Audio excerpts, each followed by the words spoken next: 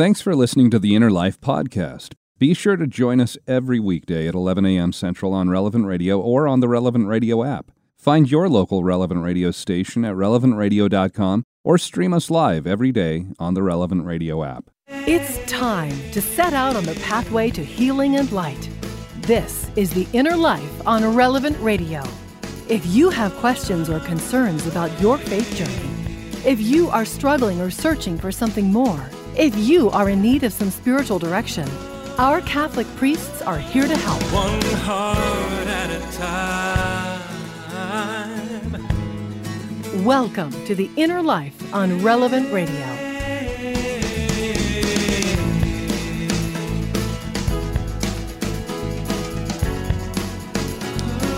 Hello, hello. Welcome to this Thursday edition of the Inner Life. First day of fall, first day of autumn. Hi, I'm Josh Raymond, and as we begin the hour here, I'm going to give you a list of a number of different things. I want you to try and figure out what all of these different things have in common. Are you ready? All right. What do these have in common?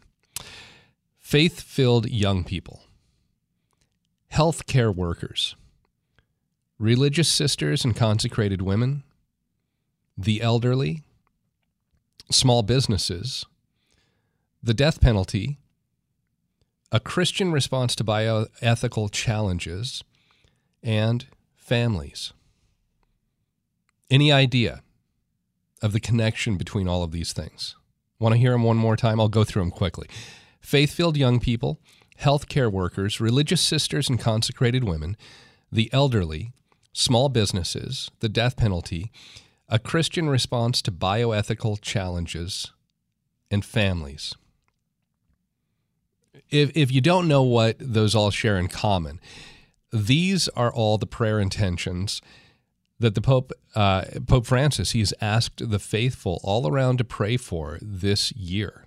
Each month it has a different prayer intention. There's even an apostolate that's dedicated to encouraging Catholics and Christians around the world to pray together for these different intentions. It's called the Pope's Worldwide Prayer Network. And you can find these intentions at their website. There's a U.S. version of it. It's called popesprayerusa.net. You can also, just if you do a Google search on Pope Francis intentions, prayer intentions for the year 2022. You'll see all of them listed. You can find them on the website for the U.S. bishops, usccb.org. Now, the intention that the Holy Father has asked us to pray for this month during September is for the abolition of the death penalty. And the full intention states, we pray that the death penalty, which attacks the dignity of the human person, may be legally abolished in every country. So that's the intention, but here in the U.S., we still have people on death row. There are still criminals that are facing execution. So I think it's very natural for it to raise the question of why. Why does the Church, why does the Pope ask for our prayers for the end of the death penalty? And it's good for us to look at this, but to look at anything that ends life unnaturally. The Catholic Church teaches that all life has dignity. The Catechism of the Catholic Church states that, quote, human life must be respected and protected absolutely. So today we're going to take this hour of the Inner Life and look at what the Church teaches about the death penalty and at the same time about the protection of all human life. And I'm very glad to welcome back to the program today as our spiritual director, Father Matthew Spencer. Father Matthew is a priest with the Oblates of St. Joseph. He is the provincial superior and the shrine director for the Oblates of St. Joseph, based out of Santa Cruz, California. Father Matthew, welcome back to the Inner Life. It feels like a long time since I've spoken with you, so glad to have you back here today. Thanks so much, Josh. It does feel like a long time, but I'm delighted to be with you today. So, this is going to be a big topic here that we're talking about, the death penalty, and there's obviously a lot that we could unpack here during this hour. But maybe before we get into the death penalty specifically, let's start off with just how we understand the social teaching of the Church at large. And where's the best place to start with this, I guess? My thought is when I go to social teaching, I go back to where Jesus, he teaches the greatest and then the second greatest commandments, if I love my neighbor, my fellow human, and I want the best for them, just the same way I want the best for myself, that seems a pretty natural starting point. But is there maybe a different way that we should approach understanding Catholic social teaching? I like to start right at the very beginning, at Genesis. I like to start at the creation of man and woman, which is so clear in the book of Genesis and in our whole tradition, that we are made in the image and likeness of God, that we have qualities as creatures that no other creature has. We have intellect, we have will, we have the capacity to be in a relationship with God that other creatures don't have. And that kind of forms the foundation of understanding how are we going to live together as human beings, and how are we going to relate with each other. Now, I think it's important, Josh, to note, you don't have to have a religious perspective to realize that treating other people with dignity is important, right? I mean, philosophy, good philosophical frameworks will show us very clearly that the human person is deserving of dignity. But as Christians, we see that dignity as also rooted in our likeness to God, that we have a similarity or a reflection, maybe I should say, of God's greatness, of his very, very self. And that forms the foundation of how we should treat other people as well. As you're saying that, it's very common to hear different groups that want to try and make the case that when you kill an animal, it's the same as killing a human. And that's not to say that we should be needlessly killing animals. Of course not, but maybe can you give us a little more insight into what we mean when we're created in the image and likeness of God? Why does the Catholic Church teach that a human life really is different from the life of your pet dog or your pet cat? As much as you might love them or, any other animal, any other living thing, what does it mean for us to have that God image kind of dignity? Well, fundamentally, it goes back not to what we can do, not to any specific capabilities that we have, but to being itself. That is to say that the way we are created is different from the way that other creatures have been created. And I think this is very important to realize, Josh, that when we as Catholics talk about the difference between humans and animals, we're not only talking about function. So we're not just saying, well, humans are able to start fires and humans are able to speak intelligently to each other. Humans are able to reason at a higher level than other animals. These are true for the most part. Not all humans maybe have these capacities, but it's true that functionally we have skills that the other creatures don't have. But that doesn't define our greatness or our similarity to God. Rather, it's our very being itself, that we are created by God to be in relationship with Him. And this is revealed in Scripture, of course, but also can be discerned or intimated from philosophy itself too. So yeah, I think that's a very important point to make, Josh. What separates us from other creatures? Well, throughout our Christian tradition, we have talked about a hierarchy of being, which is to say that not all creatures, not all things that exist have the same level of dignity or the same, if I can use it for lack of a better word, value, right?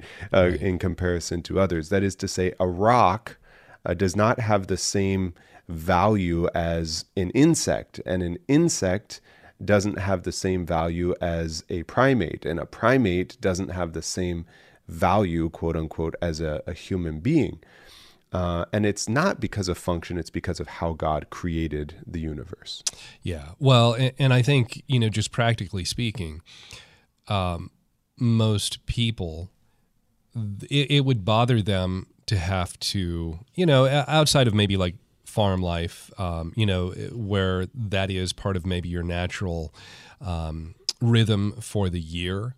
But if you're living in the city, you probably don't have any qualms about killing ants that are getting into your kitchen, or if there's that spider that is up on the wall and it's in your living room, or especially maybe your bedroom just before you're going to go to bed.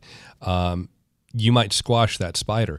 Now, if you had a horse that for whatever reason got into your bedroom, you probably wouldn't want to kill the horse. You wouldn't take the same approach to the horse that you would to the spider or the ant. And so there really is kind of that ranking, that categorization that we do.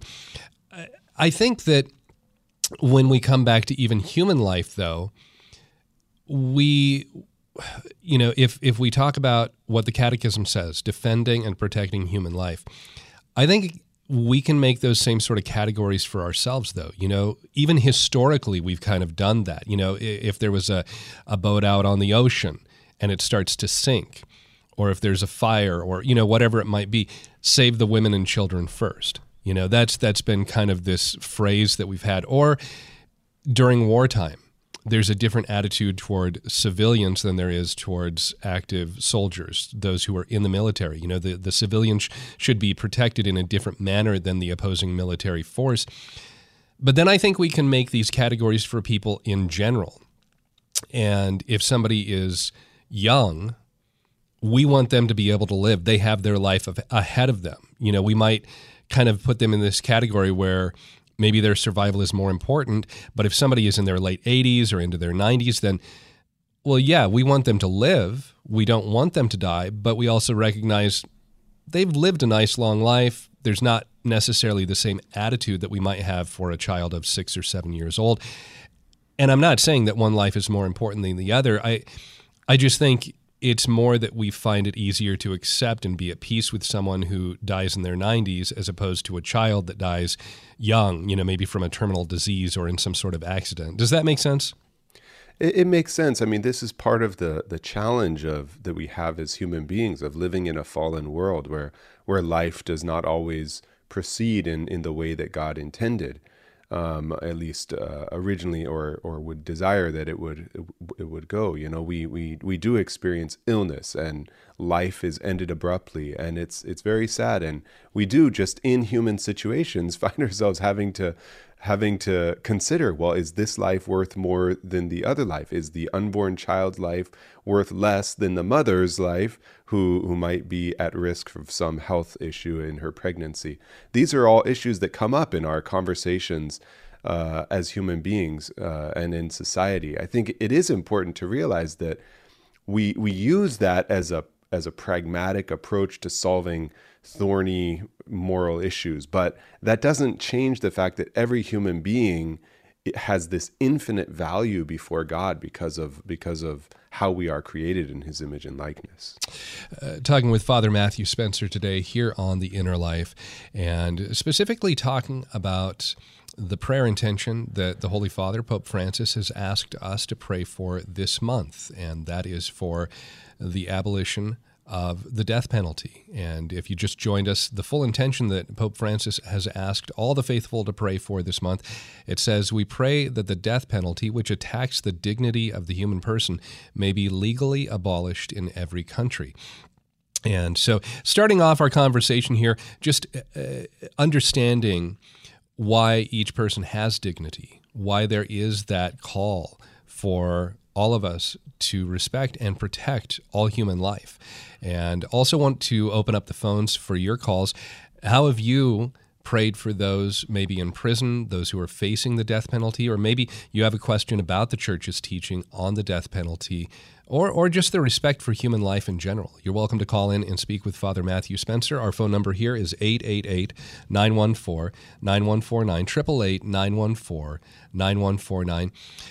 So, Father, the categories that I was talking about there, how we look at these in different situations, I think that kind of helps feed this way we might naturally feel about other circumstances when it comes to protecting life. And so, of course, when it comes to looking at the death penalty, there's that aspect of innocence versus guilt. And you mentioned abortion, that is the life of the unborn baby more important than the life of the mother. But then there's also that question of innocence. The baby hasn't done anything to deserve or to warrant death. But then when somebody does something horrible, if there is that criminal, that person who takes the life of another human, it's so much easier to have an attitude of, well, they killed somebody, so they deserve the same. So we're really talking about, we're getting into a question of justice for the crime that's committed.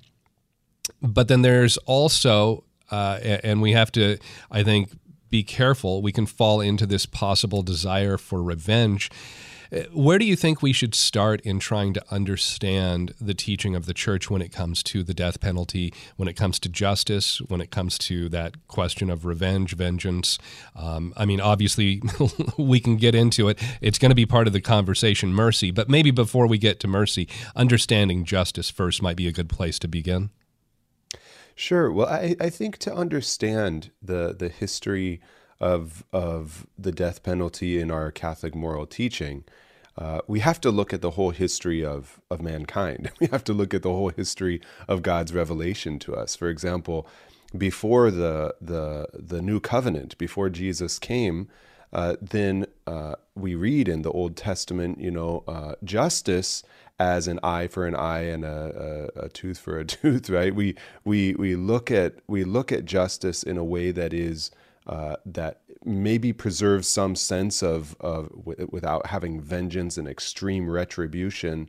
We look and say, well, there needs to be justice somehow. So how can we do that? And that's where we have to start, I think, is looking at the history of mankind. But with Jesus comes this new approach to justice, which is not to say that justice is dismissed or replaced by mercy, but rather that justice should be done in a way that's consistent with the whole of human beings and the whole of society. So, for example, the early church fathers would talk about the death penalty, capital punishment, as permissible by the state. St. Augustine would talk about this, even though God forbids the direct killing of human beings, he would say, when it comes to the preservation of order in society, when it comes to protecting others from a dangerous person that might inflict even greater damage, the state has, under its authority given by God, the possibility of inflicting capital punishment on somebody. And then down through the ages, we've seen expositions of this, right? We've seen various reflections from theologians and from popes and from moralists. We've seen people grappling with, well, what are the characteristics that can be used in determining whether capital punishment can be applied, and what are the situations in which it might be licit and which it might not be. But then you look, Josh, just in our lifetimes, in this last 50 years, we've seen this real trend. I'd say especially beginning with John Paul II, although he wasn't the first one, but especially beginning with John Paul II, his language in the first versions of the Catechism was really strongly pushing, not disallowing capital punishment, but saying it should be very rare and maybe even non-existent in our times. And then Benedict XVI also called for the abolition of the death penalty. And Pope Francis has been very, very vocal in his opposition to it. I think in 2015, he gave some remarks basically saying that it should be inadmissible. In 2018, he then changed the Catechism of the Catholic Church to say that the death penalty is inadmissible. And then in 2020, in his encyclical Fratelli Tutti, he also reaffirmed that. So Pope Francis has been trying to lead the church to a place where we see that capital punishment has many dangers to it. And I think it's not dismissing the history of the Catholic Church, but it's also recognizes the changes that have happened in society in which we use to exact justice and also to be merciful. Well, and I remember when this portion of the Catechism was revised to what you're talking about, that Pope Francis had changed there was this, wait, this is a teaching of the church, but I didn't think church teaching could change.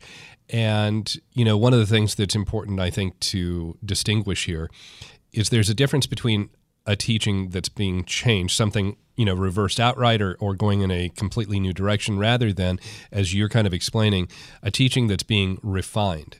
And not only with the death penalty, there have been all kinds of different teachings, traditions that we've understood through the church, that these different understandings of our faith have been refined again and again and again until we do come with some sort of formalized understanding that this now is the official teaching of the church.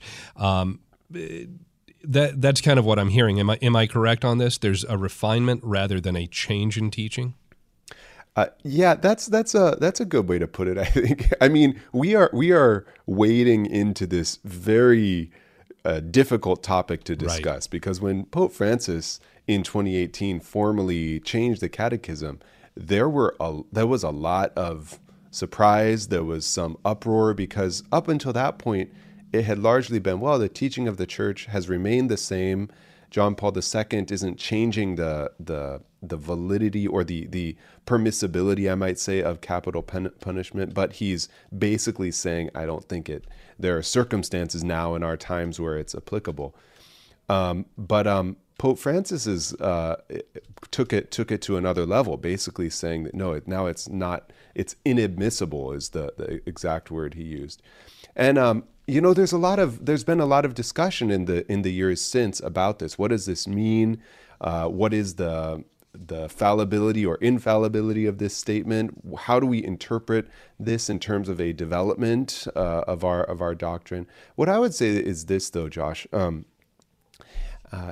At the very least, it's a change in how we apply our moral teaching. So regardless of whether there's been a development of doctrine here, what we say is that in its application, the church is basically saying now we cannot use the death penalty in society anymore. And I embrace that. For me personally, it doesn't undermine the thousands of years of history we've had. What it does is it says that we have seen in our lifetimes the problems with the death penalty. We have DNA evidence now that has exonerated people who have been killed by the death penalty. We know that innocent people have been put to death and possibly still are being put to death. We know all of the problems that are associated with it. And I think our very own Patrick Madrid kind of said it best last year, or at least that's when I first heard it, was his change of heart when it came to now desiring an abolition of the death penalty came about because of mercy. Whether we've done a crime or not, we want mercy. Right. And we don't want even just punishment to be inflicted upon us. And can we treat others with that same mercy that we would desire for ourselves? And I think that's ultimately what Pope Francis is encouraging us to do. Again, talking with Father Matthew Spencer here today on The Inner Life as we're discussing the death penalty, the church teaching on that, and the better that we understand that, how we can have a very comprehensive understanding of being a pro-life person, a pro-life community, people who support life in all of its stages. And going back to that word that Father Matthew just used there, mercy, we all are desiring of, and we all need God's mercy. And being able to then receive that mercy from God, can we extend it to others, even if it doesn't seem like they deserve it? How have you prayed for those in prison, those facing the death penalty? Maybe you have a question about the church's teaching on the death penalty and respect for human life in general. You're welcome to call in. Our phone number is 888-914-9149, 888-914-9149. Our email address is innerlife@relevantradio.com.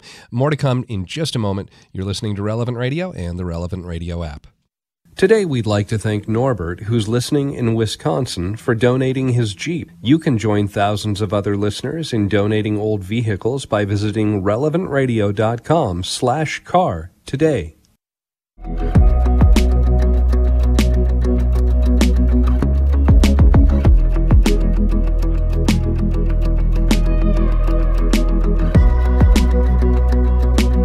Welcome back to The Inner Life here on on Relevant Radio and the Relevant Radio app. I'm Josh Raymond, and today talking with Father Matthew Spencer, a priest with the Oblates of St. Joseph, Provincial Superior and Shrine Director for the Oblates of St. Joseph in Santa Cruz, California, talking about the death penalty. This month of September, the Holy Father, Pope Francis, has asked all of the faithful to pray for the abolition of the death penalty. And if you joined us late, I'll read again that full intention, that prayer intention that the Pope has given to us. He says, "We pray that the death penalty, which attacks the dignity of the human person, may be legally abolished in every country." And spent the first part of the hour here really diving into what we mean as far as human life, how it is created in the image, the likeness of God, how each one of us has God-given dignity, and also what the Church teaches about the death penalty, and we're going to get into more of this, and how we understand this in our own lives personally. Again, want to open up the phones for your call. 888-914-9149 is our phone number here. Maybe you have a question about the Church's teaching on the death penalty, or you've been able to pray for those who are in prison, those who have committed crimes, and you've been able to really see God's mercy in your own life by praying and being merciful to those who have done some really, really horrible things. And we'd love to hear your story. 888-914-9149. Our email address, innerlife@relevantradio.com. Father, I want to go to the phones in just a moment here, but one thing that comes to mind is with somebody who really does, you mentioned the death penalty. There's all kinds of problems with it where there might be somebody who hasn't committed a crime and they're wrongly accused, wrongly convicted, and then they're executed when there was nothing, there was no true guilt there. But there are plenty of people who are on death row that really have done horrible things. They've committed the crimes that they've been accused and convicted of. And going back to that idea of our God-given dignity, being created in the likeness, the image of God, if God is love, and we have that criminal, that someone who takes the life of another person, which is really the opposite of love in a very final way, does that individual who's committed the crime, the murder, do they ever run the risk of forfeiting their dignity by acting in such a manner, just opposing the very essence, the being of who God is? No, sin does not take away our intrinsic dignity and value before God. And I think it's a very good thing to consider, because when we sin, we feel bad, at least if our conscience is formed well. We feel bad about it.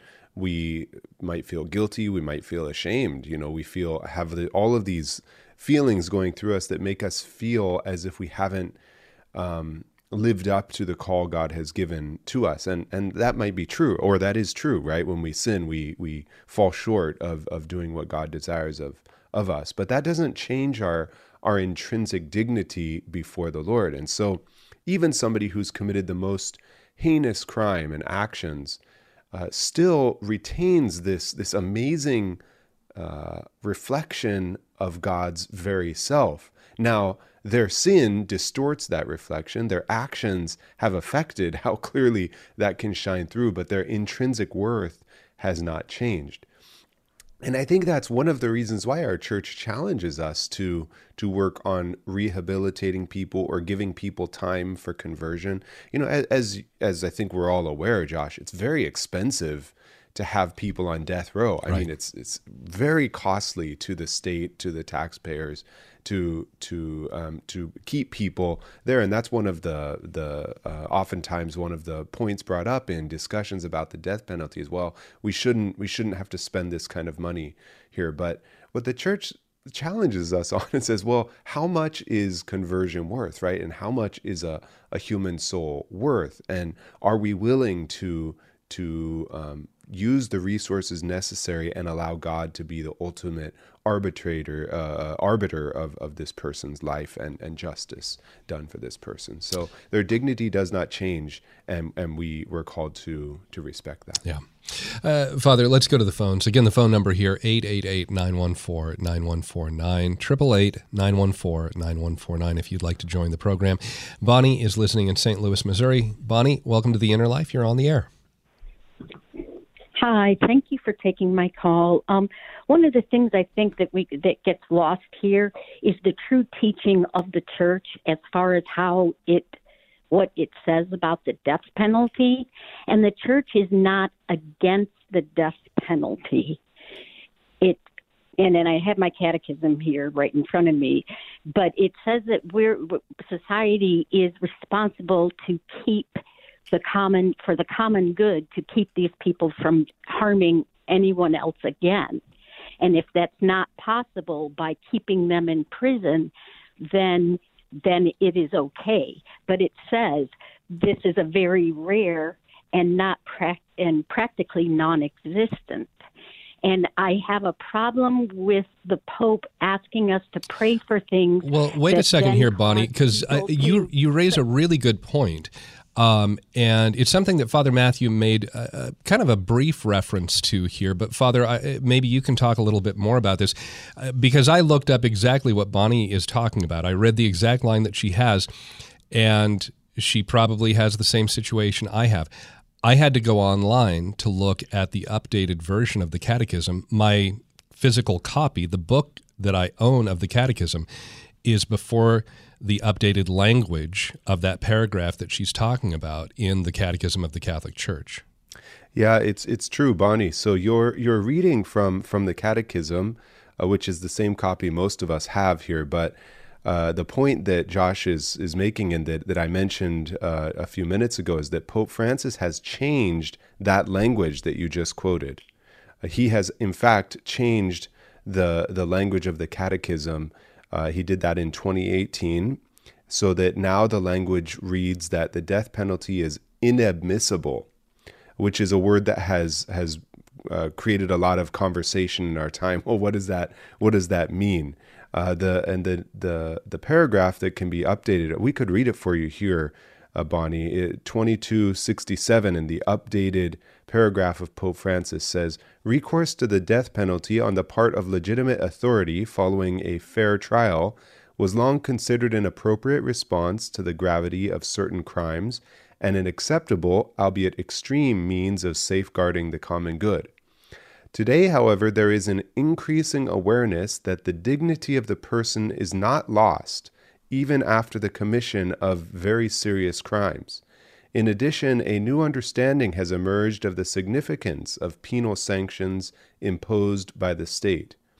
Lastly, more effective systems of detention have been developed which ensure the due protection of citizens, but at the same time do not definitively deprive the guilty of the possibility of redemption. Consequently, and I'm still quoting the Catechism as updated by Pope Francis here, consequently, the Church teaches in the light of the gospel that the death penalty is inadmissible because it is an attack on the inviolability and dignity of the person, and she works with determination for its abolition worldwide. So yeah, Bonnie, it's an important clarification there. It is. I think one of probably the line that stands out to me the most and is really crucial in understanding the why the Catholic Church is calling for the end of the death penalty, why Pope Francis has asked all of the faithful to pray for that this month. It's the line there that says, the more effective systems of detention have been developed, which ensure the due protection of citizens, but at the same time, and this is it, they do not definitively deprive the guilty of the possibility of redemption. And, I think for anybody who has left the church and come back to the church, or maybe was walking a life where they realized later on they were in a state of sin and they needed that salvation that's offered so freely by God. If you've received that redemption, you realize the journey is different for each person. And when I come to a point of recognizing and understanding that I am in need of the saving love and grace and mercy of Jesus Christ, it's going to be different for each person. It's going to, it might be when somebody is 75, 80, 85, 90 years old. For other people, it might be, that they grow up in a Catholic family and they know it from a very early age. But the fact that we don't deprive even the guilty, even somebody who definitely is guilty, of the possibility of redemption, I think that's the line that sticks out to me, Father. Yeah, I agree. And, Josh, I think if we step back, I think the challenge for all of us in accepting this update from Pope Francis has been really that it kind of affects our whole approach to, or not our whole approach, but it affects the understanding that we have of the social order, right? I mean, capital punishment was traditionally used as a form of justice, as you pointed out. If somebody kills another person, then this murderer now will be put to death. And then also was considered some sort of retribution to the person, some punishment for what they had done, not just justice. Over time, it was understood to be a safeguard to protect society. So in order to safeguard the common good, as the Catechism points out, the death penalty or capital punishment was permitted. And so now we look and we say, well, we have the means to incarcerate people, to keep people safe, and to not allow people to reoffend. And that's preferable to taking their life. How do you think we practically reconcile that desire for justice or vengeance? I mean, it could be, we're emotional beings. And, I think right now in our society, we see all of these shootings that happen every year. There's always another shooting that's being talked about in the news. And if that shooter is captured alive, then there can be a regular attitude in our society of wanting that person to answer for their crimes. And I think the first time I remember thinking something along those lines, and I think, Father Matthew, you and I are about the same age, it was seeing the Oklahoma City bombing committed by Timothy McVeigh. And that was just, I would have been in my junior year of high school and saw all of those images. 168 people killed, 19 of them were children in a daycare center right there in that Alfred P. Murrah building, almost 700 more injured. That's a hard one for me emotionally, and even more so now as a father, thinking about if I was that parent taking my child and I put them in this daycare center and this person who has some beef with the government at large randomly targets this building I'm in or my child is in, that's a hard one for me to wrap my mind around. I would imagine it would have been the exact same thing for so many millions of people looking at the Nazis, the Nuremberg trials, things like this, that attitude of, yeah, they should answer for their crimes. Yeah, they really, from a justice standpoint, do deserve the death penalty. How do we look at something like that, where there's that deep call for justice in our inner being, but then not allow that to win out and still have an attitude of love and mercy? This is the challenging invitation that we have as Christians, that, when the adulterous woman was brought before Jesus and everybody around was ready to inflict capital punishment upon her, to say this woman not only was caught in the very act of adultery, but also the appropriate crime is that she be put to death according to our law. And Jesus's response is not to negate the law and not to basically just contradict what these people said, but of course we know he writes in the sand something mysterious, and then he stands up and I looks up and he says, "Let the first one without sin cast the first stone," and they all walk away. And it's not that the woman, maybe by the law, didn't deserve death, but rather that Jesus is calling us to something even higher, something even more difficult to live.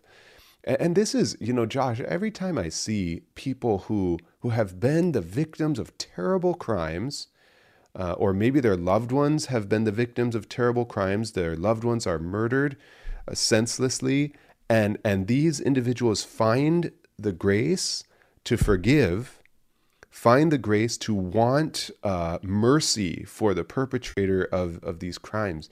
It speaks so loudly. I mean, it speaks volumes about, who we are as human beings and our desire for healing and reconciliation. And so I think that thirst for justice is also a gift from God. But what we are called to is something even more, right? Is to mercy as well, and to being and to allowing God to be the judge in those situations that we can. Right. Well, and I remember reading. I don't know where I read this, but basically, justice is needed for mercy because if we aren't guilty, if we haven't been condemned, there's no need of mercy. So we have to have justice that condemns us, that says you have not lived according to the right way. And that's where we're able to receive the mercy. Father Matthew Spencer, our spiritual director. Father, need to take one more short time out, but again, want to throw out the phone number, 888-914-9149, 888-914-9149. More of your phone calls and more with Father Matthew Spencer coming up next here on The Inner Life on Relevant Radio and the Relevant Radio app. We receive hundreds of your phone calls every day, all thanks to the Catholic Order of Foresters studio line. Our sponsor offers flexible life insurance and annuities. Visit relevantradio.com/Forester today, an Illinois life insurance society not available in all states.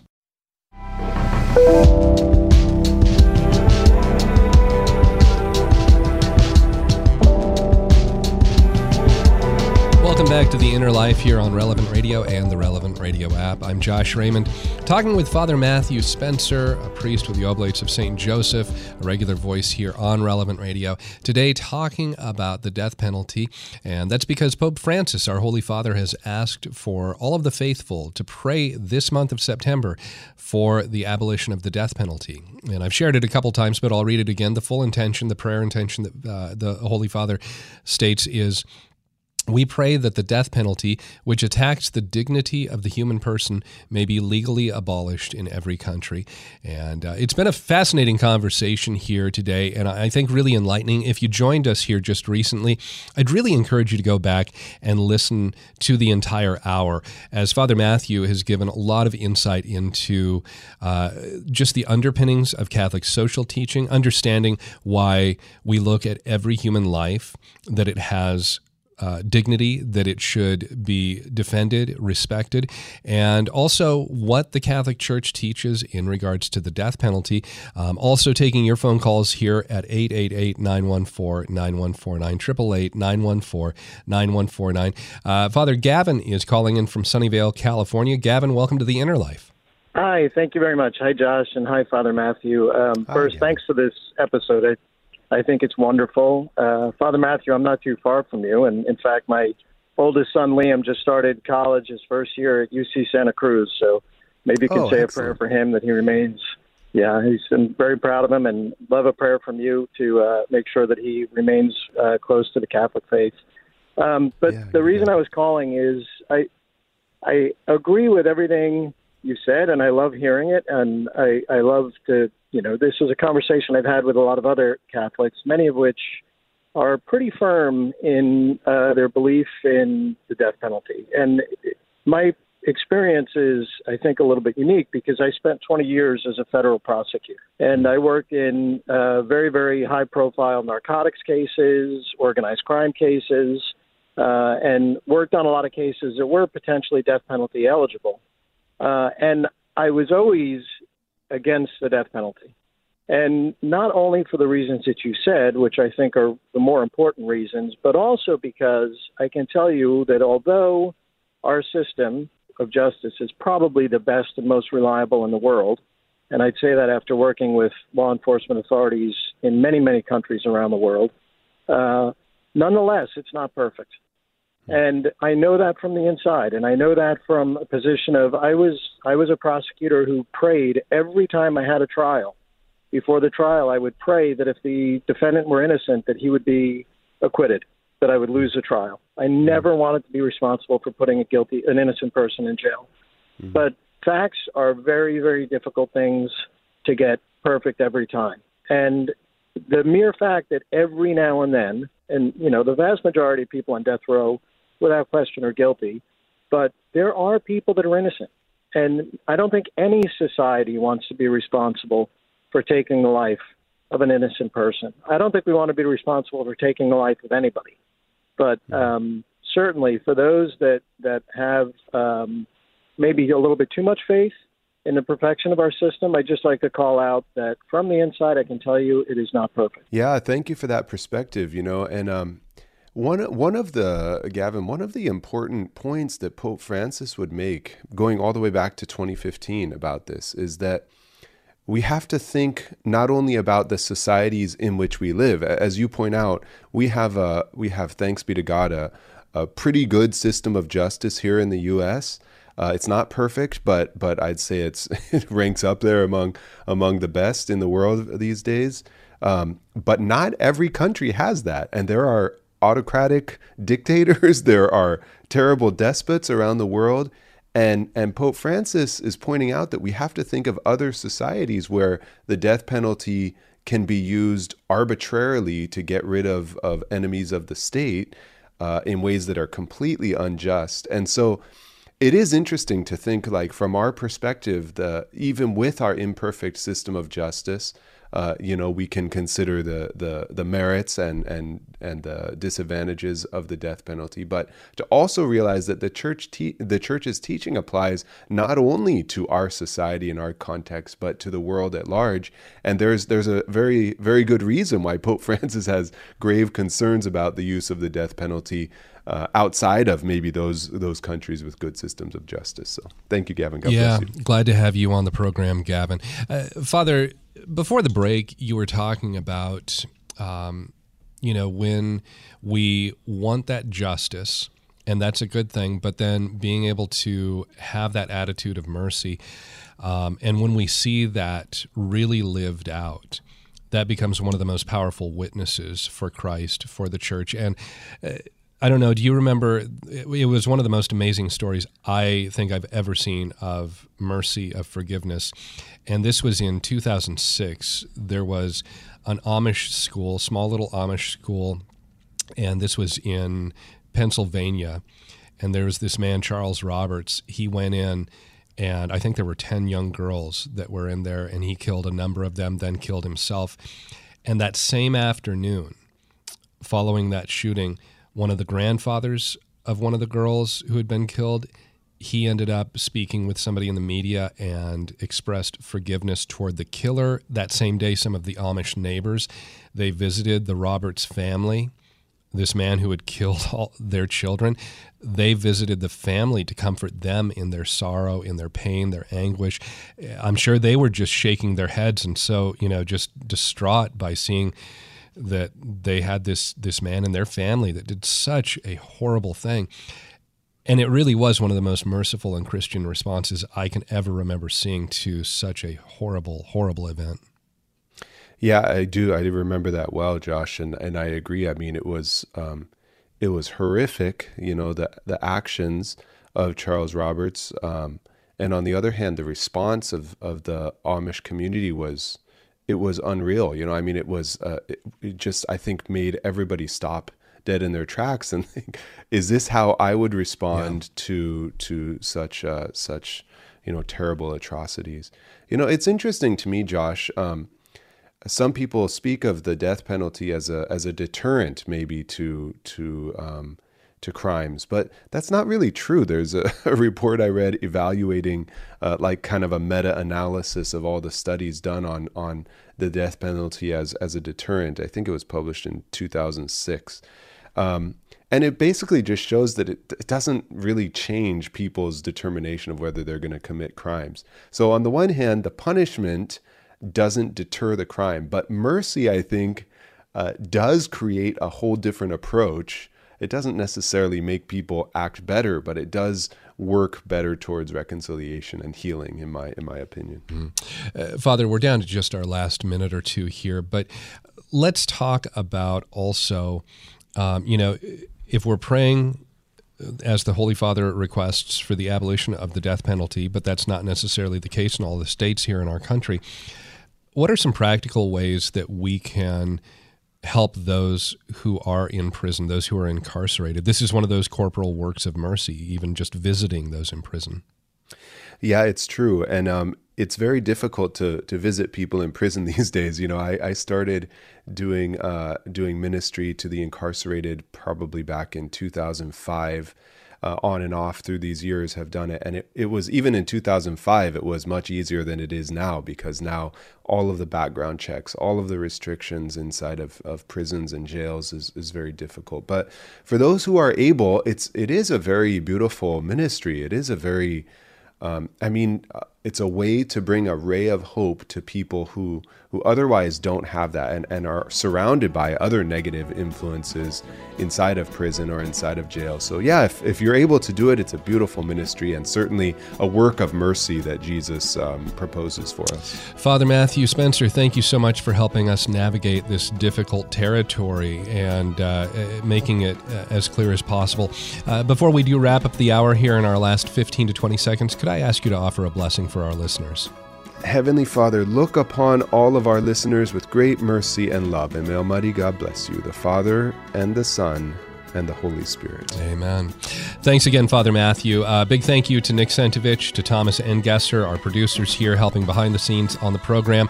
And want to encourage you to join us here tomorrow. We're going to talk about what it means to really live a life of repentance, to turn away from the sins that we have committed in our lives, to turn back to God. It'll be a great conversation here on The Inner Life. Stay tuned. Mass starts right now.